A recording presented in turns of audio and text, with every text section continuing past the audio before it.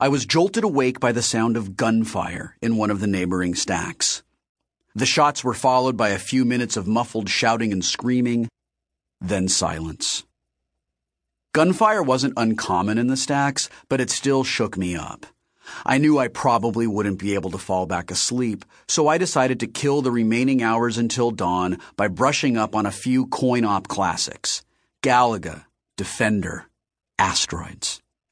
These games were outdated digital dinosaurs that had become museum pieces long before I was born. But I was a gunter, so I didn't think of them as quaint, low-res antiques. To me, they were hallowed artifacts, pillars of the pantheon. When I played the classics, I did so with a determined sort of reverence. I was curled up in an old sleeping bag in the corner of the trailer's tiny laundry room, wedged into the gap between the wall and the dryer. I wasn't welcome in my aunt's room across the hall, which was fine by me. I preferred to crash in the laundry room anyway. It was warm, it afforded me a limited amount of privacy, and the wireless reception wasn't too bad. And, as an added bonus, the room smelled like liquid detergent and fabric softener. The rest of the trailer reeked of cat piss and abject poverty. Most of the time I slept in my hideout, but the temperature had dropped below 0 the past few nights, and as much as I hated staying at my aunt's place, it still beat freezing to death. A total of 15 people lived in my aunt's trailer. She slept in the smallest of its 3 bedrooms. The Depperts lived in the bedroom adjacent to hers, and the Millers occupied the large master bedroom at the end of the hall. There were 6 of them, and they paid the largest share of the rent. Our trailer wasn't as crowded as some of the other units in the stacks. It was a double-wide, plenty of room for everybody. I pulled out my laptop and powered it on. It was a bulky, heavy beast, almost 10 years old. I'd found it in a trash bin behind the abandoned strip mall across the highway. I'd been able to coax it back to life by replacing its system memory and reloading the Stone Age operating system. The processor was slower than a sloth by current standards, but it was fine for my needs.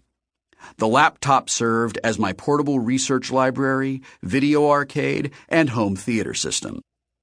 Its hard drive was filled with old books, movies, TV show episodes, song files, and nearly every video game made in the 20th century.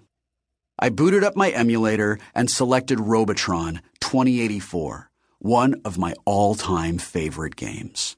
I'd always loved its frenetic pace and brutal simplicity. Robotron was all about instinct and reflexes. Playing old video games never failed to clear my mind and set me at ease. If I was feeling depressed or frustrated about my lot in life, all I had to do was tap the Player 1 button, and my worries would instantly slip away as my mind focused itself on the relentless pixelated onslaught on the screen in front of me. There, inside the game's 2-dimensional universe, life was simple. It's just you against the machine. Move with your left hand, shoot with your right, and try to stay alive as long as possible. I spent a few hours blasting through wave after wave of brains, spheroids, quarks, and hulks in my unending battle to save the last human family. But eventually my fingers started to cramp up, and I began to lose my rhythm. When that happened at this level, things deteriorated quickly. I burned through all of my extra lives in a matter of minutes, and my 2 least favorite words appeared on the screen. Game over. I shut down the emulator and began to browse through my video files. Over the past 5 years, I'd downloaded every single movie, TV show, and cartoon mentioned in Anorak's Almanac. I still hadn't watched all of them yet, of course. That would probably take decades. I selected an episode of Family Ties, an 80s sitcom about a middle-class family living in central Ohio. I downloaded the show because it had been one of Halliday's favorites, and I figured there was a chance that some clue related to the hunt might be hidden in one of the episodes. I'd become addicted to the show immediately and had now watched all 180 episodes multiple times. I never seemed to get tired of them.